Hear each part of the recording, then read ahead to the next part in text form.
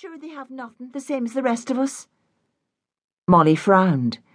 Both Mr. and Mrs. O'Sullivan had assured her parents that Matty O'Sullivan and his wife Nellie had a grand house in Hopwood Street, Liverpool, and that he was a checker on the docks, a very responsible job.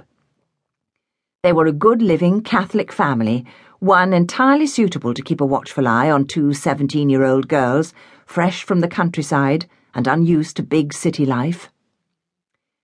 Bernice Darr worked for her father as a casual labourer, helping out with the turf, the haymaking, and the harvesting of the few fields of crops that Paddy Keegan grew on his not overly large farm. The Keegans' main income came from the dairy herd that her father was slowly building up. Her mother, Ita, kept chickens and ducks and geese and made butter.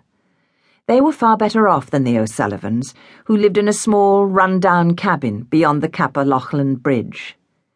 At one time there were 14 of them crammed in it together, until Bernie's 4 older brothers had taken the emigrant ship to New York.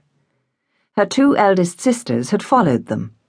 And then Katie O'Sullivan had gone to Australia with the Presentation Sisters and was now called Sister Assumpta, a source of great pride and joy to Tess O'Sullivan.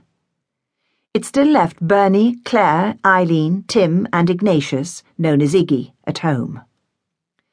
Molly, too, had seen her brothers, Dennis and Mick, go off to America. Every family in the county had had someone who'd left Ireland. There wasn't a living to be had for everyone. There was no alternative but the emigrant ship. But your da said they have a fine house, and he has a good responsible job, Molly pressed. If her parents heard Bernie talking like this, then it would definitely change things. She certainly didn't want that. Why, I suppose to Da, any kind of a regular job is just great. And how does he know what kind of a house they have? Sure, they never write to each other. I don't even know if Matty O'Sullivan can write. It's Ma and Nellie who write the letters, and not very often either, Bernie answered airily. He must be able to write if he's a checker. Oh, for heaven's sake, Bernie, don't go saying things like that in front of Mam and Da, or they'll change their minds.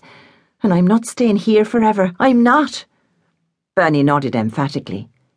Neither am I.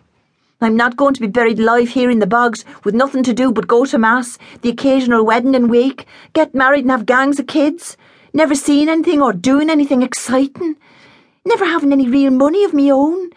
There's got to be more to life than all that. I certainly don't want to end up like Ma.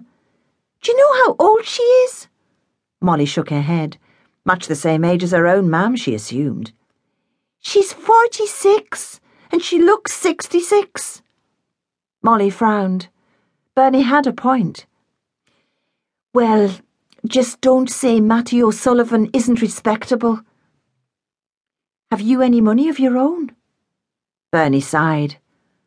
Oh, not as much as I'd like. I've only been able to find odd bits of jobs lately. I'm fit for nothing.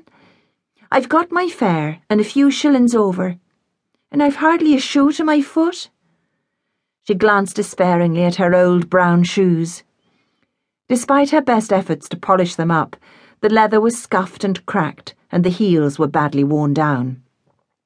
In fact, her whole appearance depressed her. In addition to her much-hated hairstyle, her print dress was faded and unfashionably long, and it was tight around her waist. She was small and considered plump, and the fashionable drop-waisted dresses with their shorter skirts would have made her appear thinner and taller. She envied Molly, who was tall and slim, and whose clothes were better and more modern than anything she owned. The green and white flowered cotton dress Molly wore today looked fresh, with its white pointed collar and wide belt that hugged her hips. Molly's flat shoes were of a light tan leather, and her stockings were cream. Bernie had no stockings, cream, fawn, or even black. Molly was acutely aware that she was better dressed. In fact, she always had been, since the day the 2 girls had started in junior infants.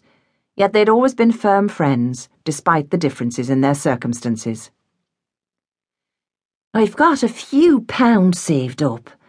I could give you enough for a new pair of shoes and some other things, she offered, mentally vowing that once away from parental vigilance, She would give Bernie some of her clothes.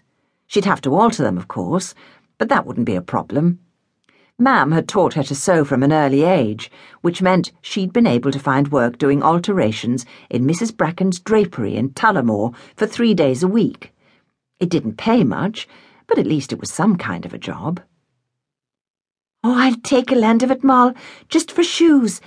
I'll pay you back when we get work. We're bound to get jobs that pay.